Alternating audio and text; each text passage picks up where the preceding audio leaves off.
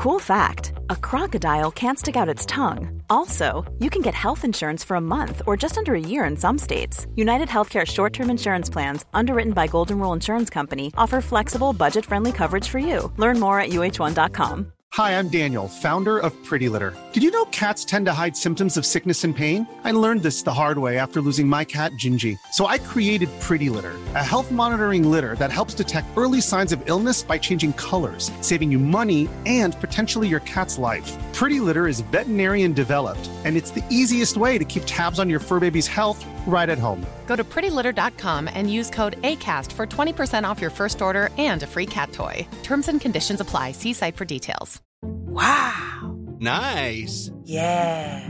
What you're hearing are the sounds of people everywhere putting on Bombas socks, underwear, and T-shirts made from absurdly soft materials that feel like plush clouds.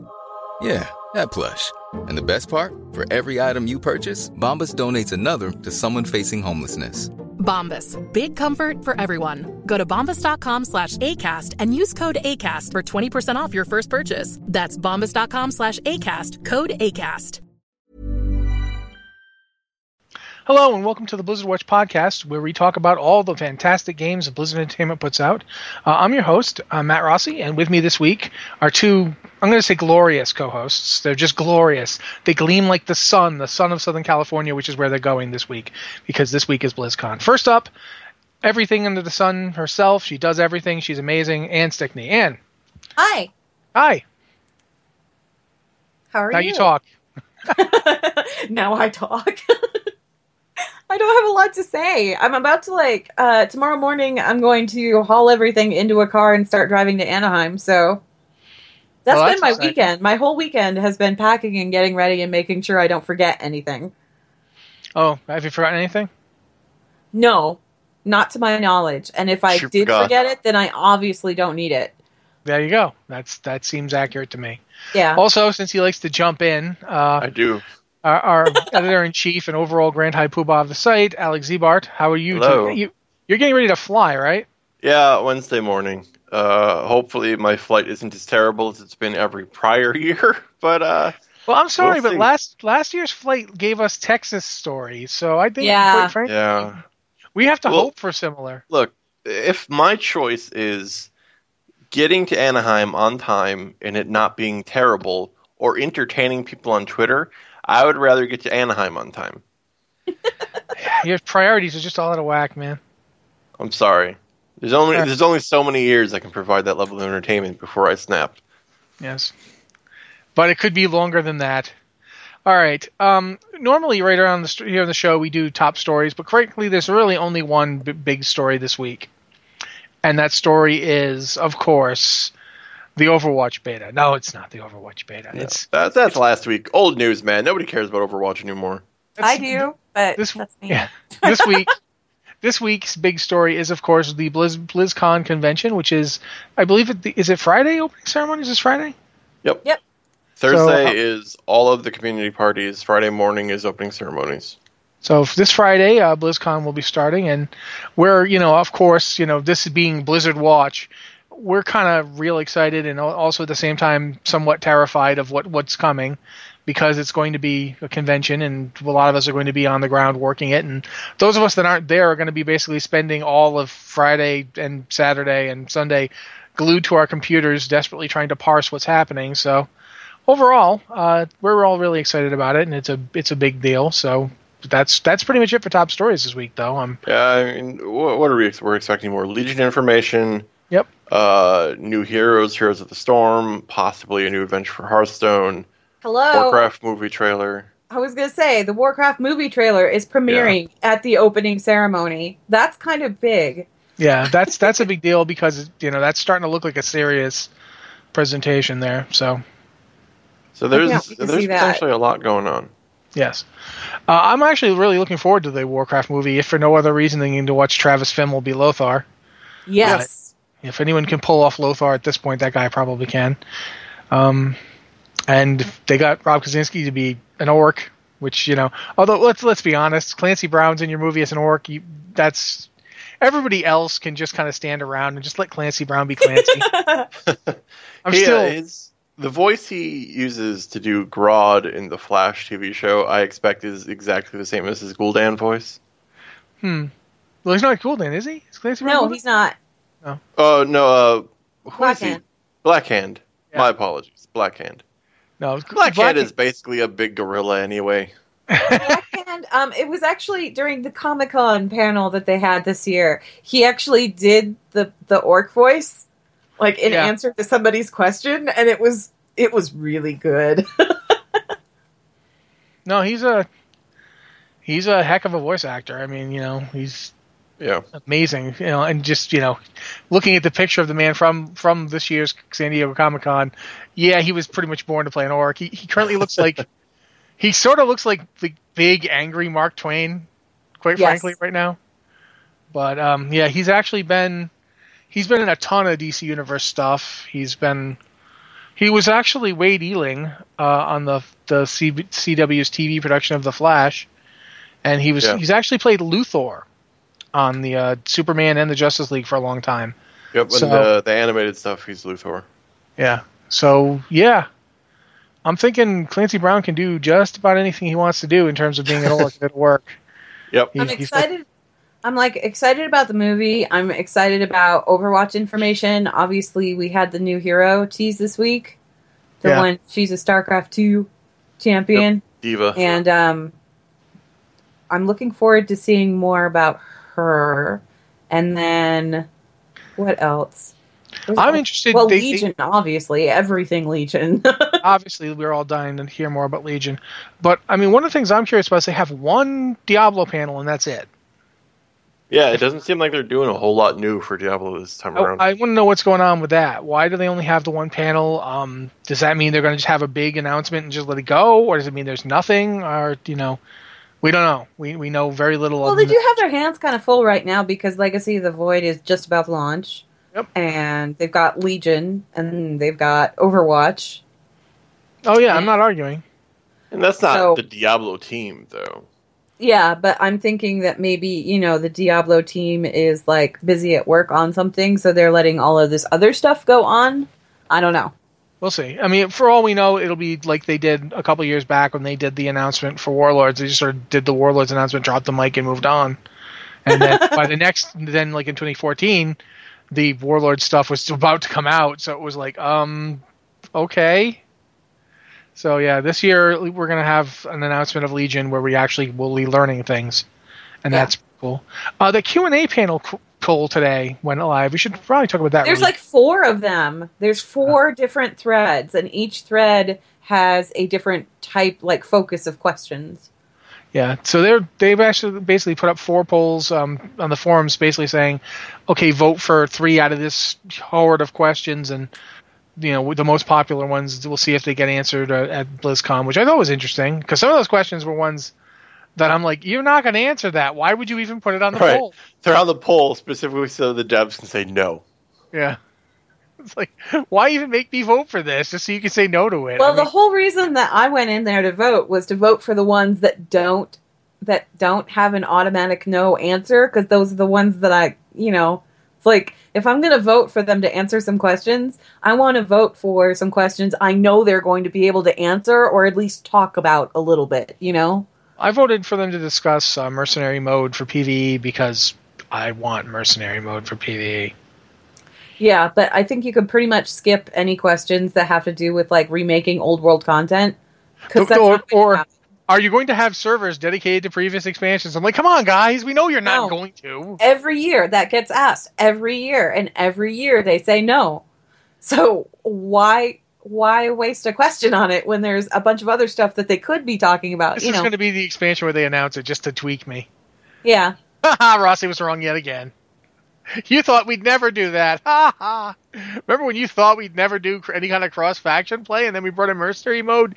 You stupid podcast host. And I feel bad for a while. Oh. If they ever do interfaction PvE stuff, I hope it isn't like they do mercenary mode. I don't want to have to jump through hoops and sign up to play for the other team or whatever. Just let me invite orcs if I'm a human. It doesn't matter. Make it not matter. I don't know what they're going to do, but I'd like something. But All right, we should probably do the Audible thing since Anne is all ready to do that. So I'm going to throw it over to you, Anne. Okay. Well, for you guys, the listeners of Blizzard Watch, Audible's offering a free audiobook download with a free 30-day trial to give you an opportunity to check out their service. And I believe Alex has a recommended book or something. I don't know. You intrigued me with your description. Yeah. What are you recommending this week? It's not a book this time around. It's the series. It's The Great Courses, which is various like university level lectures you can get on Audible. And that sounds really boring, possibly, but there's tons and tons of them, and you can listen for an hour and get a lecture and learn about whatever you want, like architecture. If you're into architecture, do it. History, do it. Science, whatever. And these are actual, like, high-level, like, prestigious universities that are recorded in audiobook form that you can just listen to for an hour a day and get a full university-level lecture. And eventually listen to the whole course. I've done a lot of history ones, like early civilizations of humanity, because that really interests me. I think it's super cool. And like I said, the description sounds boring, but the breadth of stuff you can learn just by picking up an audiobook is crazy. But it's pretty much any kind of topic, really, as long as there's a university course on it? Yeah, I mean, it's The Great Courses specifically is this series of university level stuff, and I think there's 422 different courses available on Audible. And I mean, it's even stuff like if you want to be a writer or whatever, there's things like influential characters of fiction and literature, historical heroes and heroines, all that kind of stuff. It's just super cool. Okay, that sounds awesome. I highly recommend it. I've listened to a lot of them, and they are fantastic. Okay. Well, cool. So if you want to sign up for Audible and get that or anything else with a 30-day trial, the URL to do that is you can download you can pretty much download it. You go to blizzardwatch.com/audible, and you can sign up through there. And you get a 30-day free trial, and the free audiobook comes with that, so you can try your first book for free. Cool. Alrighty then. Well, that moves us to emails, and as always on the show, if you have an email, send it to podcast@blizzardwatch.com. We love getting emails and love trying to answer them. Obviously, we try to answer as many different kinds as we can. We don't just do all of one kind or another, especially since we have an entire lore podcast now, so we don't try to bury you in lore every week, but it happens sometimes. This first one is from, I think, if I'm not reading the wrong email, and that's always a problem for me, this one is from Keeldon, the Alcoholic. Yes. And Keeldon says, "Hello, Blizzard Watch team. I'm an Alcoholic. I love starting new characters and learning the nuances of each class. Whenever I start a new character, I always get stuck on one screen. Name your character. I'll inevitably get to 10 levels in, decide I dislike the name I've chosen, and then have to re-roll the character. Here's my question. Is there a specific method you guys use for naming your characters? For example, borrowing from your favorite fictional characters, a la Darth-Rossi, picking a name that fits with the fantasy of the class/race or aligns to an in-game character, such as Malfurion. Puns. I think Malfurion is a pun, dude. Puns. A black and white Tauren named Zebra. Love the show. Thanks for making my commute bearable. Thanks, Keeldon. I'm going to see. Either you guys want to answer this one first? Nowadays, how do I name my character? I keep adding a bunch of worthless letters I don't actually want there because every name in the game is taken 10 years in. I just come up with a name and then slam my hand on the keyboard until it gets me something that isn't taken. Okay. Anne? Honestly, it kind of depends on the character. Like, I usually do one of two things, okay? And keep in mind that I'm on a role-playing server, so I try and pick names that are going to be okay with fellow role-players and not... You can't get away... You can get away with some pun names, but you can't get away with anything that's kind of too far out of the norm. People sometimes tend to frown on that, and I do like role-playing, so I like picking names that are that suit my character. You can't take Crusader Fart Bomb seriously in roleplay. No, you can't. You can't. There's just no way. So usually when I'm picking names, I do one of two things. I either come up with an I can't talk today. Adjective. Adjective thank you, that describes the character, like describes the character's personality or describes some aspect of the character, and I will use the adjective. I will use that as use the name. the adjective as the name. I can't talk today. I don't know why. Okay, anyway, either that or a noun. I like using nouns as names too. Anything such as like fart an bomb. Object or a thing that describes, and I can always write it off as that's my character's nickname. The other thing I like to do is I like going into like various foreign language dictionaries and finding translations of words that apply to my character, and then using that or altering it a little bit until I like it. I do research when I name characters. I don't just re-roll a character because I don't like the name. I think really hard about the name, which is why I don't make a lot of characters. I'm not really an altaholic. I've got like a handful with really good names that I like a lot. Yeah, I generally just try to make a fantasy-sounding name that fits the particular culture of the race I'm playing.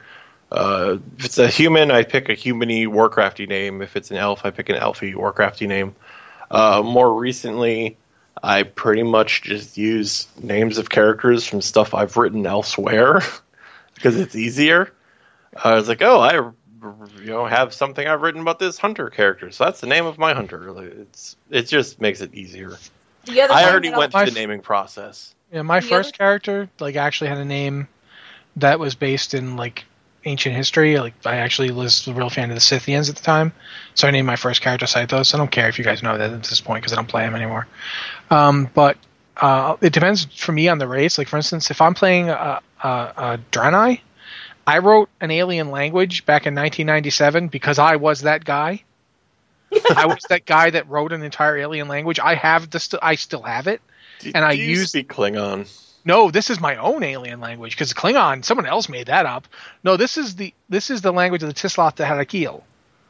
See, that's how bad I am. I can still say things in my alien language, and that uses the names from that language. Like I'll use an example of one that I'm not actually using. Shara Tatraskar. That's Tatras being her direct ancestor. That's the naming convention. So I use like those people's names. That's how bad I am for Draenei. For Tauren, I actually go and I look at Tauren myths. Like there's a bunch of them on Wikipedia. I look at them and I look at the Shuhalo, that's the language.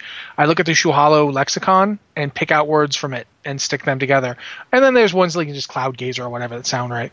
Because Tauren, let's not pretend it's basically like, it's bovine Native Americans. Back in the day when I don't like playing male characters that much, but I would make male night elves because they looked so dumb.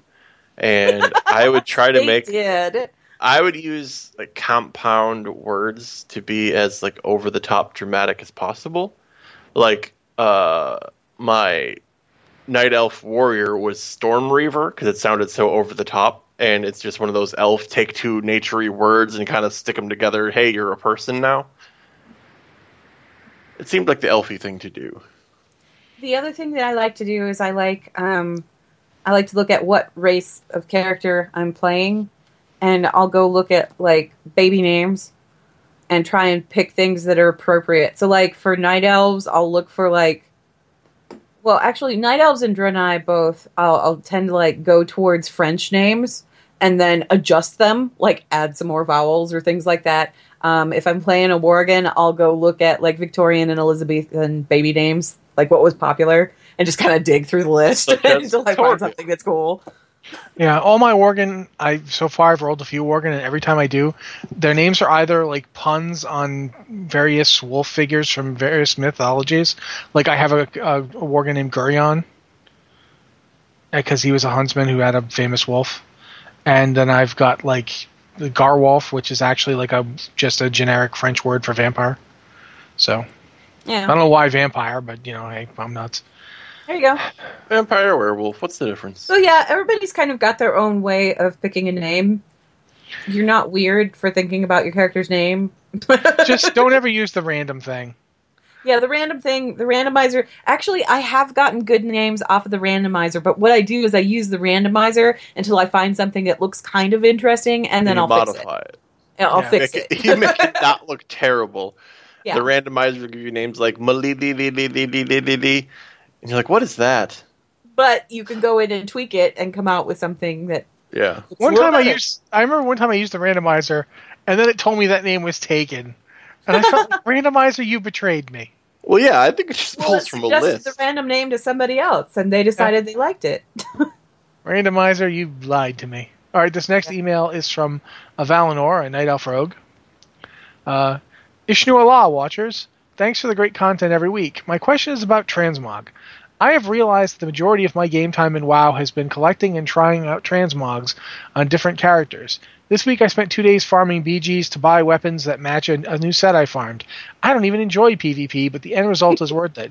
I really enjoy collecting cosmetic items for my character. Aesthetics are a very important part of the game to many players, and even though transmog itself is a great addition, I can't help but think Blizzard is missing out on more opportunities to give players like me something aesthetically to work towards and collect. What are your thoughts, and how do you think this can be improved? Also, I want to suggest that you all at Blizzard Watch maybe think about making transmog more of a part of your site. Maybe a weekly showcase of the best screenshots with transmog sets or something, or transmog guides to collecting popular sets. Anyway, looking forward to your BlizzCon coverage, and I've become a patron this week to help you all during this busy time. It's well worth it. Well, thank you. Thank you. Thanks. As for transmog, I don't really think transmog's that interesting. Says the guy who has no bank space. Yeah, I know. Oh my God, Rossi! Really? That's like my next statement was going to be Warriors are boring too. Oh my God! I think your bags are worse off than mine are right now. Actually, I'm not sure which, but the thing is, is, you collect weapons. I don't really do the weapons so much because there's only so many dagger models out there. The daggers usually look pretty terrible looking. Yeah, there's like a handful of really good daggers, and I do have them all. I would actually level my Worgen Rogue if fist weapons and daggers move to each other.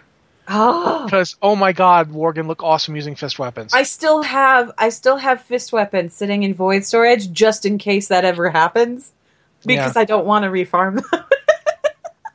I'm terrible. Well, I really am. Even on my warrior, I have a pair of fist weapons that drop in what do you call it? Mount Hyjal? Yeah. Hyjal Raid? I have those. The Fist and Claw of Molten Fury. Yeah, I've got those things waiting just in case. They're beautiful. Crazy looking. Huge. So beautiful. Yeah, and they are nuts. They're like way big. They're like super huge on your hands. Yeah. Especially if you wearing them on a human or a blood elf. Especially a female human or blood elf. They become the size of your entire arms. They're amazing. The female blood elf? Really? Yeah, they're big even on a female because they're one-handers. Yeah. Do one-handers get bigger on the female blood elves? I know their two-handers are tiny. One-handers get like the same size as everything. They're just a big fist weapon. Okay. But it's like, you know how two-handers they're not big on blood elves for whatever reason? Yeah. One-handers can still be big on blood elves. So yeah, okay. And the Fist and Claw of Molten Fury look really good. That's always a strange transition for me because I love the ridiculous size of two-handers on female humans. Like, they're ludicrously large. They look dumb on Blood Elf ladies. And then you go to Blood Elf ladies, and they're holding like a baby rattle instead of a two-handed mace. Dude, try equipping daggers on a female Blood Elf rogue. They turn into these little toothpicks. You can barely see them. Yeah, it's funny. Weirdest. The Fist and Claw Molten Fury do still look good on a Blood Elf, though. So, but it's weird because the thing about transmog that really gets me is that they've left this limitation, and they keep talking about doing more with it, but they haven't given us a concrete. And I'm hoping we get something concrete at BlizzCon about this, but they've left in this limitation of bag space for transmog. Yeah, bag space is the ultimate limiter. I have thrown out and deleted pieces that I wanted to keep. I didn't they weren't my absolute gotta keeps. But I wanted to keep them, but I'm like, I can't justify it. It's one of those things where I have to every now and again I have to go through my bank and go, which of these pieces do I not mind refarming in the future? Yes, exactly. And that's just, I whenever anything from Blackwing Lair I don't get rid of because getting past the first boss is a hassle. It's not impossible or even hard. It's just enough of a hassle that I don't want to have to do it again. Yeah. Whereas Molten Core gear, you can toss that because you can go back and get it almost immediately, so it's not like a big deal. Same thing with AQ. Like AQ gear. First off, I'll be completely honest with you. The only gear from AQ I even think worth keeping is the armor. Like Really? none of the weapons do anything for me. I have some of the armor set from AQ, and the only reason it's I not collected great. it is Yeah, I'm not arguing with you. the only reason I collected it is because it looks really weird. Well, that's the thing is it looks weird, but it's like there's something about this is one of the things that I've actually even written columns about it before, and I might do it again. Is there's just something about that particular kind of clown suit Yeah. that you got from raiding in vanilla. That's Yeah. it's not the BC clown suit where you were just in mismatched gear. This was top of the line gear. This was the best gear you could get, and you it looked looked ridiculous. I think certain classes looked good, and certain ones looked really like the priest set from Encourage was just like some brown ratty robe. It's like, well, or whatever. But what surprised the heck out of me is the paladin set goes really well if you mix it with Judgment. Yeah. It's the same orange tones. Yes. So you could have these weird, like, asymmetrical bug shoulders, and it looks fine with the Judgment chest piece and, like, skirt.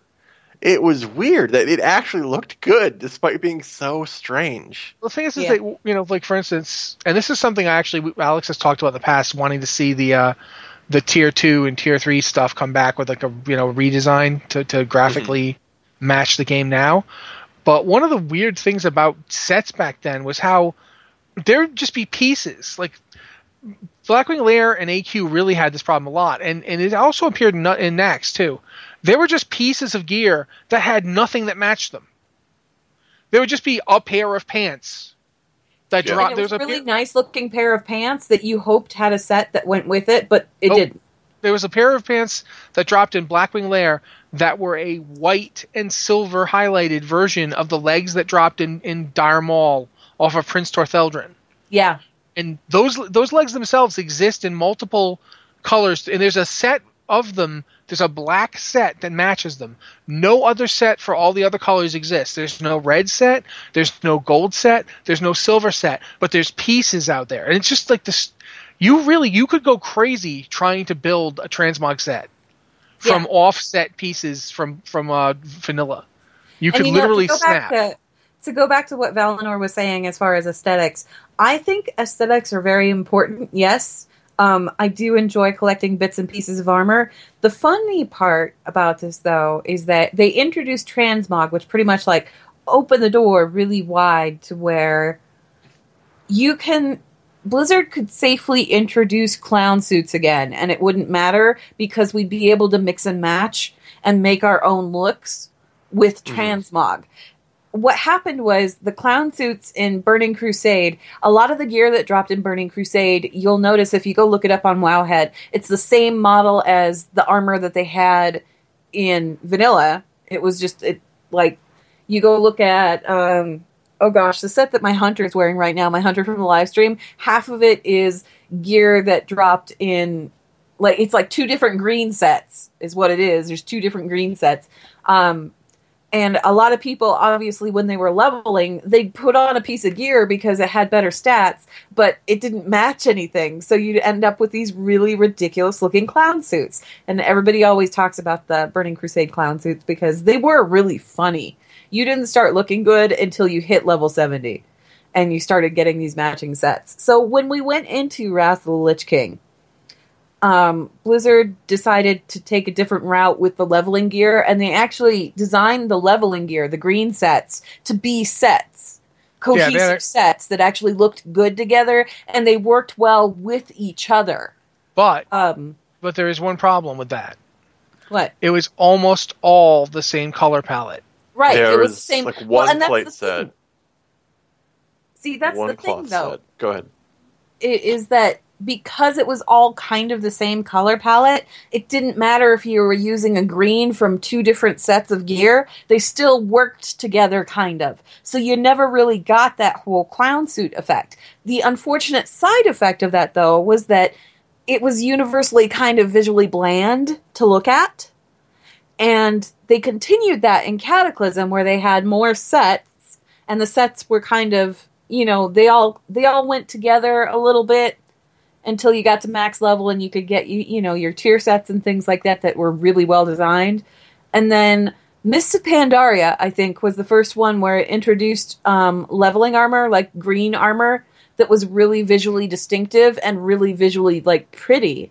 A lot of those green sets that you get from even, like, early on in Jade Forest are so far above anything you ever got in Wrath. You know, they look really pretty. I think Wrath was also a reaction to some I don't know how the volume of it, but some complaints that Burning Crusade was too colorful. Like I like the color. I liked it too. Like I loved that there was a Paladin set that was like violet crystals. Like that was super cool to me. But there were people that didn't like it so much. In Wrath went the other way. It's like, okay, well, people don't want that much color, so we're gonna give them brown and gray and black. Well, I will say this everything about Warlords of Draenor is kind of like it all looks like orc gear. Mm-hmm. It all looks like orc gear. Like there's nothing that looks visually Draenei at all. One of the things that the reason I got the trading post was because there's that Draenei plate set. Yeah. That's something I really they kind of did it in this game, but they did it mostly with orc gear. The purely transmog pieces you could get, that they did bring out more of it, and I think more people would have liked them if they were different. But they all looked like this orc clan, that orc clan, and it was like, maybe Horde players want to look like the various Horde clan, although I don't think they did really. Okay, see, like if I was playing a Blood Elf, I would be really disappointed. Yeah. I race changed my rogue to a troll. My rogue is a troll this expansion, and it's mostly because I thought it went better with the whole gear aesthetic. Like seriously, there was this real potential. They came out with this idea of these purely transmog pieces. They started it in, I think, Mists with the purchasable helmets. Yeah. And then they started bringing in the replica stuff. It looks like costume stuff. Yeah, they brought in the replicas for like the original dungeon set gear, the Valor type level dungeon gear.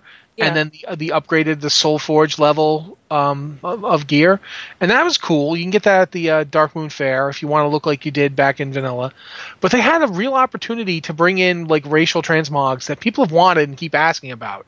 Like people want to have a transmog set that is for their race, like the Spellbreaker set from like Silver Moon for like Blood Elves and so forth. And they haven't really done it. And they've resisted it a lot.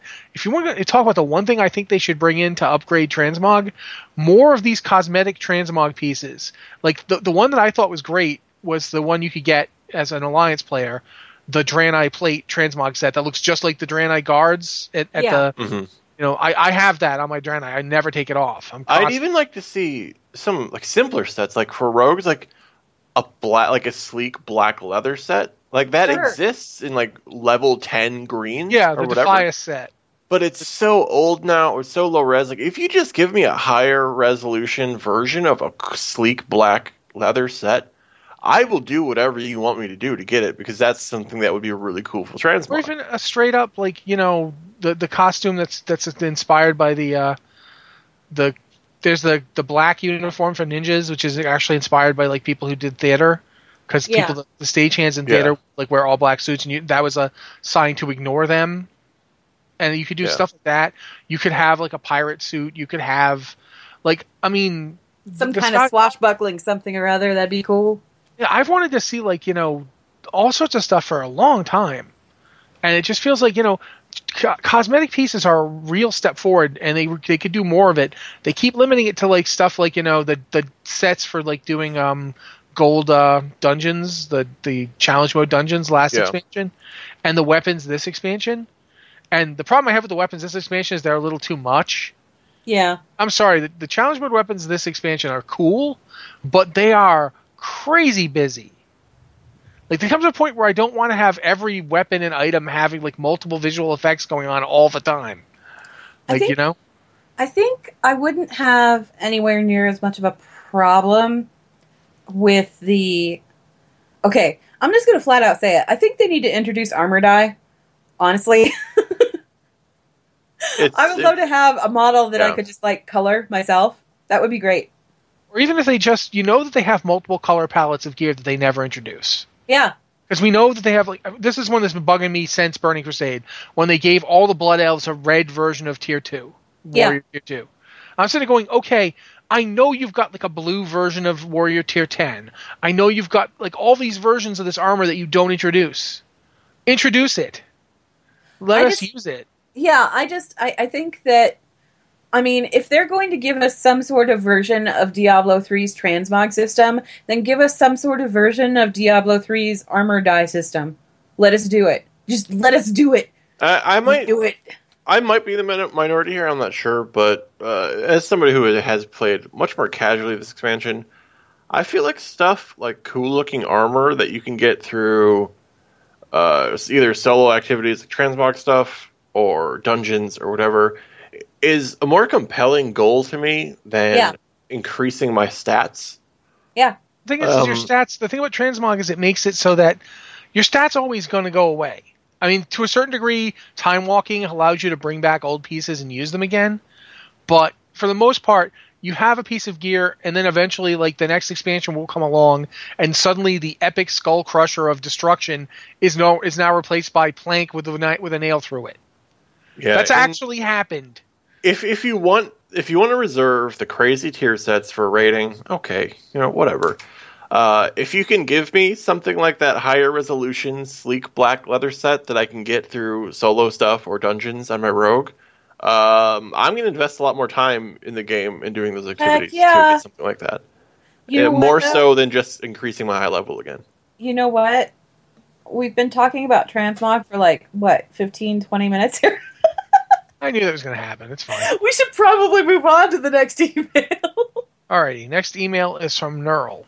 And Neural says, Dear Watchers, I recently got off my butt and picked up Reaper of Souls for Diablo 3.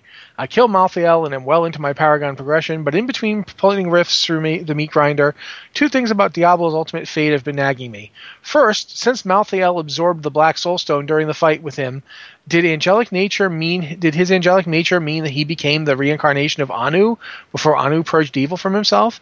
If that's the case, the fact that we kill him has even more terrifying implications for Tyrael and the world at large. Secondly, after we kill Malthael, we're told that the spirit of Diablo has been released, but there is no mention of the other evils. The natural assumption is that by killing their vessel, we released all 7 evils, but only Big Red is mentioned by name. Did Diablo digest the other evils while inside the stone and is now permanently the new Tathamet? What could that mean for future expansions or Diablo 4? It seems that once all evil in the universe becomes consolidated into one guy and the world is slowly being repopulated with a race of physical gods who can easily put him down, there isn't much more to do unless a Nephilim goes rogue. Thoughts? Sincerely, Neural, shortened since Rossi had such trouble pronouncing my full name last time. I'll point out that I didn't have to read that. But I'm an honest podcast host, so... first off, no, because he didn't merge with the Black Soulstone. He merely destroyed it to use its power. So no, he didn't actually become the reincarnation of Anu by absorbing it. He wasn't any more a fusion of angel and demon with the Black Soulstone destroyed as he was with just holding it. He was simply using it. So no, he wasn't the reincarnation of Anu when we destroyed him. In fact, that's one of the reasons we could kill him is because we're a lot more like Anu than he was. He was trying to use the evil, but we have the potential for both good and evil inside of us. All of our characters do. That's why. Kind of innate. So yeah, that part's not true. However, I noticed the bit about Spirit of Diablo 2, and I've been wondering about that for a while. Because they don't say the prime evils or the greater and lesser evils or anything like that. They just say Diablo. They just mention Diablo. Does that mean that Diablo is essentially all 7 evils now? I don't know. I kind of hope not. That would be bad. It would be very bad, yes. But also, from a story perspective, having them around is cool. They're fun characters. I mean, we finally got to see Asmodon, and I'm sorry, I think Asmodon is the most fun I've ever had with a demon. Because the more I'm kicking his minions' butts, the more he is convinced this is his ultimate victory. After a while, it's just like, dude, what's You're wrong? delusional, man. Are you paying attention? It's like, I have literally torn my way through. Ah, yes, you slew my greatest minion. Truly my hour is at hand. What do you think is going on? I'm starting to wonder. Your extreme self-confidence is beginning to make me uncomfortable. But yeah, we don't know. For one thing, we don't really know what could possibly come along next. The status quo could be really bad here for a couple of reasons. One is that by Malthael's action, at least Diablo is free, if not all of them. And if Diablo is free, he/she has the power of all of them.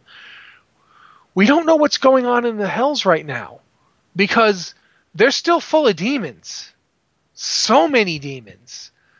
So many. And there's nobody to tell them what to do. Nope. Like, unless the evils have now returned to the Hells and are now raising a new army.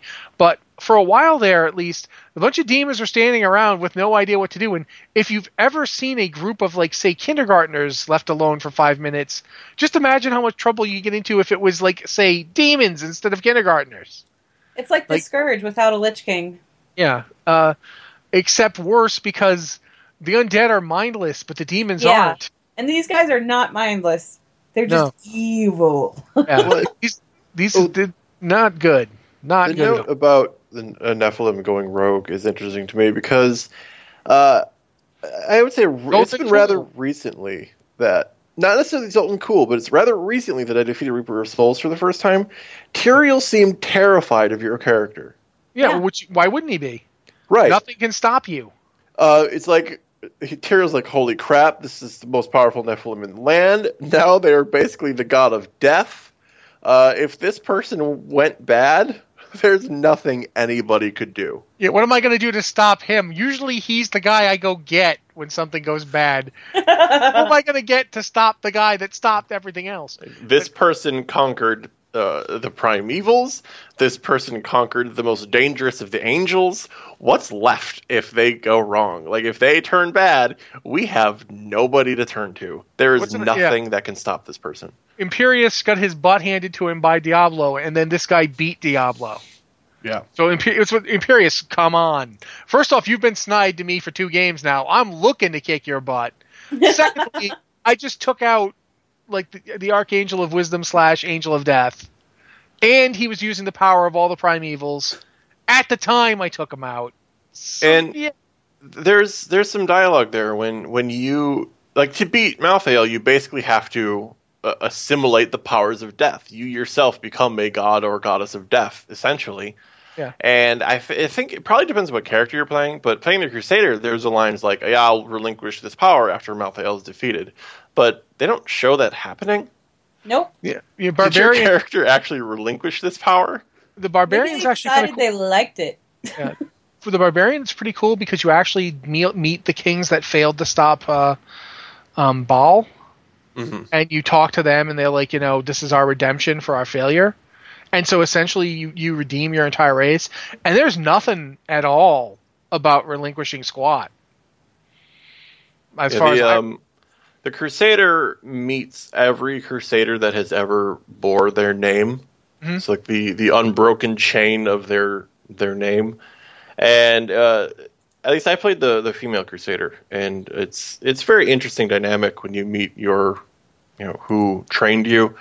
And she's basically, this power can easily corrupt, and the Crusader's like, I have no desire to keep this power. Once I've completed my cause, I'll relinquish, whatever. Yeah, the barbarian might have said something like that too, but quite honestly, at that point, I was focused on going and stomping that jackass's butt in.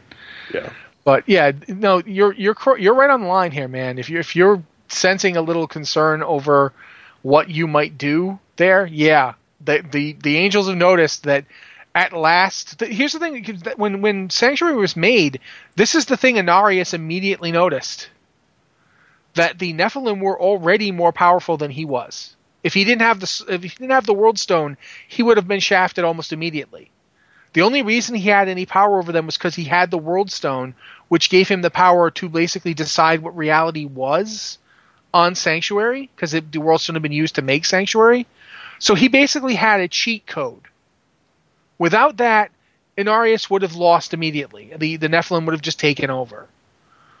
He wouldn't have. The only reason he was able to kill them was because he had the World Stone. Yeah, and I admit that's Lilith's plan. This was Lilith's plan from the beginning, by the way. So keep that in mind for the future. I admit that I'm not too into Diablo in general. I don't really There isn't much about it that really gets me going, but I admit that last cutscene where Interior's like, holy crap, what has this person become, kind of gave me like nerd chills. Like, I am literally the most powerful thing in existence. Interior knows it and is terrified. Yeah. So yeah, you're definitely noticing Teriel properly, but in terms of Malthael being Anu, no. If we see Anu, it'll probably be in the next game. But alright, next email is from Winterfell, a Worgen Death Knight. Hello, Watchers. Let me start off by saying that I greatly enjoyed the recent discussions you had on Troll and Elf evolution, and it got me wondering what the Titan-created race is. Unfortunately, I'm really bad at integrating information piecemeal, and most of the Titan lore we've gotten from Blizzard has been given out in small pieces. So I know there's an explanation for why the Tol'vir look like certain Scourge units from Warcraft 3, and why the Akir gravitate towards abandoned Titan facilities, but I can never remember them. Is there an integrated source of lore on the subject, not so much on the Titans themselves, but on their works and creations in Azeroth? Secondly, regarding the core of the Alliance, the humans, dwarves, and gnomes, is it possible that the reason they get along and cooperate so well is that they were literally designed to do so? I'm not sure if their inorganic ancestors were created in the same region. Thanks for the show, Winterfell, Worgen Death Knight. Anne, I'm going to let you take the first part if you want to talk about it real fast. Well, as far as the first part goes, any kind of like integrated source of lore on that particular subject, your best bet is to go to some place like Wowpedia, honestly, because that's where everything is compiled, and the stuff that is compiled, generally, you look up one thing, and within that article, there's links to other articles that has more stuff on that particular subject. But I don't think there's anything out there that's really like flat out, laid it out, beginning to end. Here's the Titans, here's what they created. Now, they are coming out with a book next spring, called World of Warcraft Chronicle, Volume 1. And that one is discussing all of Azeroth's history from pretty much the dawn of creation until just before the First War. And from what we've been told, this should include a lot of that Titan information that we're missing. And that's one of those things, you can go ahead and pre-order it now. Unfortunately, it's not available just yet, but it will be. And I sort of recommend that everybody go look at that one. Yeah. I can tell you right now, though, I can tell you about the Tol'vir looking like the certain Scourge units. That's because those Scourge units are Tol'vir. Yeah. The Tol'vir who were left in the northern parts of the world, the facility that became Ahn'Qiraj, were enslaved by the Nerubians when the Nerubians took it over. And then they went north to Northern. And yeah, the Akir did that as well in what's now AQ. There were Tol'vir units that were left there, like Moam. If you remember Moam from AQ, Moam and the other are destroyers. Again, it's just southern versions. It's Tol'vir who got enslaved. Now, why did the Akir gravitate towards abandoned Titan facilities? Because they're usually where their masters are being held. That's where the old gods are imprisoned, and they follow the old gods. So, and it's if you take over the place, it's easier to get them out. Also, keep in mind that the Akir tend to like advanced things, and the Titan facilities tend to be the most advanced things on Azeroth. It's like if you want to have a impregnable base, you can do worse than an ancient fortress built by the Titans. But in terms of the second thing you're asking about the core of the Alliance, well, we know that humans are descended from Vrykul, dwarves are descended from Earthen, and gnomes are descended from Mecha Gnomes. And you can find all three in Northrend. Yeah. All three are from Northrend. All three you can find them in various facilities, including Ulduar. As to one of the weird things I wrote about this today is we don't actually know how the gnomes got to the Eastern Kingdoms. We don't know if they were in Ulduar or not. Like you'd think they'd have to have been, but we don't actually see anything in Uldaman that says the gnomes were also here. And there's nothing gnomey there. The only thing that can maybe explain that is if they were afflicted with the Curse of Flesh, and that was a process that began before Kalimdor split, like before the Sundering, and they just happened to be regionally, they were just in a different region, the one that branched off and became the Eastern Kingdoms. Yeah, but we don't exactly know for sure where it was or where it comes from. We know that the dwarves and trogs of the Eastern Kingdoms come from Uldaman. Well, here's the fun part, Rossi. Do we know for a fact that they built Gnomeregan, or was it there? Is that the Titan facility? We don't actually, for 100% sure, know that. In fact, here's a really weird thing about gnomes and their origins that ties in all this. The gnomes they're involved in history going back 2,600 years on the Eastern Kingdoms. Yeah. Because the very first Guardians of Tirisfal, the very first one there's a gnome on the council named Indus. Yeah. And there's another gnome about 900 years ago when Egwin became the Guardian, gnome named, I think, Egdar or Egbar. I can't remember his name right off the top of my head, but there's another gnome at that time. But the dwarves were convinced that they discovered the gnomes only 200 years ago. Which is like, did the gnomes just kind of like humor him? Like, oh yeah, you've totally discovered us here in these mountains. We haven't been living here for thousands of years. No, we've just been here doing nothing. No, we certainly haven't been part of multiple magical things. Stuff. That would be weird. Can you mind if we build a capital city around here? You don't mind? Cool. Yeah, we're gonna go build that now. What do you mean? We just in a couple of weeks we'll let them see it. Yeah, that's great. Yeah, so we don't know why the dwarves are so convinced that they discovered the gnomes after the War of Three Hammers, but you'll notice that the dwarves almost immediately trust the gnomes. Oh yeah, absolutely. Like, immediately, they're like, "Oh yeah, those guys are fine." And it's like you just had a civil war between other dwarves, and you're okay with the gnomes. Yeah, we have no reason to doubt them. And it makes me wonder if gnomes just know how to like manipulate dwarves really effectively. Like if maybe they have the operational friendly code. and very helpful. They're not. Yeah. I mean, I don't know. for the Maybe most part. being friendly and helpful is the way to get dwarves to never ask questions. Yeah, I think one of the reasons I started to get really tired of Titan and Old God lore is they always seem to stop short of explaining anything or finishing a story. Like, I was still super into WoW lore in Wrath of the Lich King, and stuff that I was really hyped about is it seemed like throughout Wrath of the Lich King they were setting up this feud between Yogg-Saron and the Lich King. Yeah. Like the God of Death and this dude who is defying death, master of undeath. And it seemed like there was a conflict there. And in dungeons and in quests, they had this aggression between them. And then you go to fight Yogg-Saron, and there's like no mention of it, and you kill him, and there's no mention of it in Icecrown. It's just like they had this cool old god story that wove itself into the narrative really well, and they just dumped it before finishing it. They were and it visions seems that's like that what they always do. Like when you fought Yogg-Saron, you played through those visions of Yogg-Saron, like when you went into, and there were some visions that had to do with the Lich King, particularly with Bolvar and the Lich King, but they didn't. There was no connection there. Yeah, See, my thing it seemed like Yogg-Saron and the Lich King were like full on at war in some of those quests, but they just stopped talking about it after those quests. Yeah, that was one of the problems I think with. Here's the thing with the old gods is they never actually die. And it makes dealing with them like we've killed Cthulhu like a while ago, but Cthulhu is still talking to us through minions. Even in the Twilight Highlands, even in Bastion of Twilight when you're fighting Cho'Gall works for Cthulhu. He works directly for him. And that means Cthulhu is still out there telling him what to do. Killing these things is sort of like an inconvenience at best.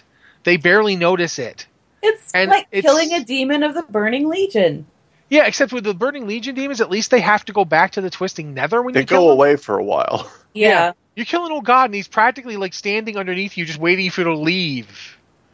It's like so he can pick up where he left off. Yeah. If anything, killing them is great for them because now you think they're gone and you'll go on and do other things. And that's one of the things I actually felt like, I really do feel like there needs to be a lot of stuff. This isn't just the old gods and the Titans either. Every expansion has kind of, to a greater or lesser degree, kind of had that feeling of now what? And then we move on to a completely different thing. Like, I'm sorry, didn't it feel weird to send Kil'jaeden back through the portal into the Sunwell, and then we're not going to we're waiting till now to hear what the next bit is from the Legion after that? Yeah, I honestly think that is maybe one of the primary things that made me not so interested in Warcraft lore. In that, when I was really into it in those like 3 or 4 expansions where I super digged it, I always saw like they're building up this great storyline. There's this potential here. They're going to follow up on this thread. Like there's so much going on, and this is awesome and exciting, and the next expansion hit, and they're like, yeah, forget everything that just happened. We're going somewhere else. Don't worry about any of that. And you're like, well, why was I even invested to begin with? It's gone now. See, that's the thing, is like, that's one of the things I think is actually interesting to me about Legion, is that we talked about Warlords kind of being sort of like a refrain version of Burning Crusade, where it took up Burning Crusade themes and played them slightly differently, if you're using a musical metaphor here. Legion is straight up Dakota. Legion is, this is Burning Crusade, this is Legion. Legion is, and the thing is, Legion is actually also a coda to Warcraft 3. It's finally like the what happens after you stop Kil'jaeden. What happens after you stop the Legion? Well, they get upset about it. And, they get kind of mad. And now we get to see what happens when they get mad. One of the things I hope is that they find a way to finally have an organic transition between expansions and have it make sense. Yeah. That we go from, and I'm not saying it didn't make sense to go to Draenor, although it felt weird. It could have certainly been done differently. I honestly feel like it would have been better if Garrosh had just not been involved. Like if he'd gone off on his little space jaunt, and that we'd moved on to like something else. It had nothing to do with him. Yeah. I honestly feel like that would have been better. But I think that they needed. I honestly, I still feel like this. That after the whole Siege of Orgrimmar thing, and after fighting in the streets of Orgrimmar and beating Garrosh Hellscream and taking him in and letting him do his trial thing, just let him escape and give the story a couple of beats before you go back to him. Like, focus on something else for a while. And that way, when Garrosh shows up again, it feels like some kind of surprise and or threat. I think it entirely depends on how they do it. I mean, if they make it clear that, like, okay, Garrosh was out, assembling this other army or whatever, that's one thing. But, for example, things like when Jaina disappears for 2 expansions, I hate that. Like, what happened to her character? Like, she was, this huge part of the narrative. They're like, oh, yeah, we're going to put her on the shelf for a while. And then 4 years later, she comes back, and you're like, well, everything she had going, I don't really care anymore. That was 4 years ago. Yeah. See, it depends on the character there. Cause like, I actually think that they're putting Sylvanas, quote unquote, on the shelf for a while was good for her. Like, I'd had enough of Sylvanas because has she ever really come off the shelf? She hasn't really had like a main narrative role ever. Yeah, she kind of did in Wrath, but my point is basically just that it works for some characters better than others. Yeah. And what I was saying too is because what I was saying is kind of the inverse of what you were saying in terms of continuing threads, but I think it actually makes sense too. We don't get a lot of aftermath ever. No. That's the one thing that I honestly feel like it's time to actually start getting some aftermath. We're not going to get it this time, really. We're going to move right into the next thing, but when Legion is over, narratively speaking, it would be a big deal to do a patch where we clean up. And I really wanted that for Mists of Pandaria. Yeah, and I'm not saying it has to be a patch of us literally in, like, say, to use Mists of Pandaria as an example, I wasn't looking for a patch where we go to the Vale and, like, my character helped shovel out some, tainted Shah mud. Take a mop to the grass or whatever. You have, like, the trash bag and the stick with the point at the end. Yeah, I'm not saying that should, but you know what? Have a patch where we go into the Titan base underneath the Vale and make sure everything's working again, and make sure the clean water is coming forth again, and do some actual dealing with the consequences. That would have made for an interesting couple of scenarios at the very least. Yeah, and honestly, this expansion, Warlords. Warlords is the one where after that last raid, they need a buttload of aftermath. They need somebody, like, I practically at this point, I want somebody to just come out, like Deckard Cain can come out and go, hello children, let me explain why Garrosh Hellscream wasn't executed. Stay a while and listen to me explain. Stay a while and listen and let me explain everything that just happened. Because you need it explained, because you're confused, aren't you? Yeah, I'm pretty confused. Why aren't we killing him again? I think it would be nice. We're free now. Well, who cares, man? No one cares what you think. Not necessarily to have another Cataclysm-style expansion, but for example, every expansion has a little bit of content in an older location to see an update, like they did with this Quel'Dalar in Wrath of the Lich King, and you visit the Sunwell Plateau. Yeah, that was awesome. Or, I mean, you could do stuff like, okay, we're in Legion or whatever, but what's going on with some place we were at in Wrath of the Lich King? Let's just have a reason to go there, see what has happened in that part of Northrend. The problem is they're doing that with Dalaran, which is unfortunate in my opinion. Quite frankly, I wish Dalaran wasn't going to be there. But it would be nice to say, since we're going to have Sylvanas and we're going to have Gen, it would be nice to actually see... Yes, like have some stuff in Gilneas. What's going on in Gilneas? I love that place. Yeah, and finally, couldn't we fix the park? Couldn't we let the Alliance have... No, F the park. The park is gone. The park is gone and it's not coming back. Okay, Let's just build a wall around the area so no one falls off. Park. We need the park back so we can have the Gilneans move somewhere that is cool instead of Darnassus. There's plenty of that farm area where that weird quest where Anduin insists on almost getting assassinated 3 times. Just build something over there. That's fine, too. Just give us some Gilnean stuff. If we can't have Gilneas, give us some Gilnean stuff in Stormwind. I'm straight up arguing for giving us Gilneas. There's no point to not giving us Gilneas. I would too. But they won't because it's so close to Undercity. But I would love that if they did do it. Like, that would be fantastic. You know what? Not only should they give us Gilneas, they should let the Horde finally just move into Blackrock Mountain and make it a base. At this point, those orcs are like, who's even there anymore? It's like been beaten up so many times. The Black Rocks are like, please, somebody take this place. Whatever, the Iron Horde, whoever, we don't care. Just, And that would be great because Stormwind, we keep looking at it like, oh god, they're going to set off that Doomsday weapon. The Horde, meanwhile, are like, do we still have that Doomsday weapon? Oh, no. No. That thing was entirely too much trouble. They're going to keep thinking we have one. I know it's running late, so we should probably... But interestingly, there's right before BlizzCon, the Activision Blizzard Investors Call is happening. Like, right before BlizzCon, it's happening. But I guess to get a jump on that, they released the subscriber numbers tonight. Oh, did they? World of Warcraft is apparently sitting at 5.5 million. Which is down about 100,000 this last quarter, which is probably less of a drop than we expected. Yeah, it's almost nothing. Statistically, that's almost nothing. Yeah. Which is there are other factors to consider. Like, I haven't really logged in a month or two, but I'm completely paid up with WoW tokens. I don't have to worry about it. I'm going to have a subscription forever through WoW tokens. You logged in last week. And I didn't really play. I logged in, I listed my glyphs, and then I sat and did the leveling stream last week. Oh yeah, the leveling stream doesn't count either. It totally does count. I don't play in my free time. Like when I sit down to game at night, when I'm done with my work, I don't go, I'm going to play World of Warcraft. I'll play like Heroes if it's a Blizzard game, or more recently like Binding of Isaac because expansion came out. Honestly, like World of Warcraft isn't what's exciting me right now. I hate to say this because I was one of the guys who was like, flying doesn't really count. When I finally got flying, I actually started playing a lot more. I went and farmed up the flight in Draenor, and I'm actually enjoying it now. I still don't have flight. I probably never get it. It's not as bad to get as I thought, although it's a lot of annoying. Like, I'll tell you right now, the worst part about that achievement is there's all these little fiddly places in every zone I hadn't been to, and it was literally just one place in every zone I hadn't been to. Oh, see, I've been everywhere. The only things that I had to do... Were clear. The maps were completely clear. I had no way of knowing I hadn't done this one spot. Oh, okay. So I had to go find that one spot by clicking the achievement and go, where is that?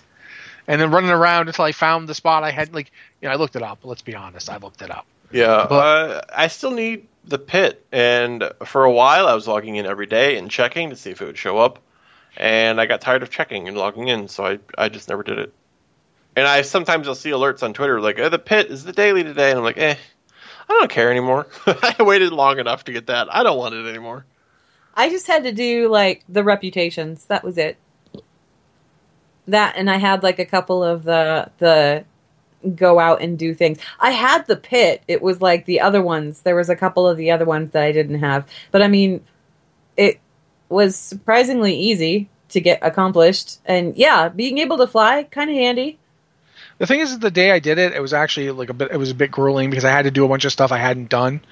Like the treasure finder thing, but now that I've done it, I've actually found myself logging in almost every day, and sometimes I just fly around. Okay. Because it's real pretty. Seriously, this is a gorgeous expansion. When you're actually flying over the zones, even Gorgron looks amazing from up there. Yeah. It's just, wow, okay, my god, this is a gorgeous expansion. But, I mean, yeah, that's probably someone writing up that thing. Someone should be writing that up. I think someone might have, because Adam secretly told me about it in IMs while we were talking about other things. Well, there you go.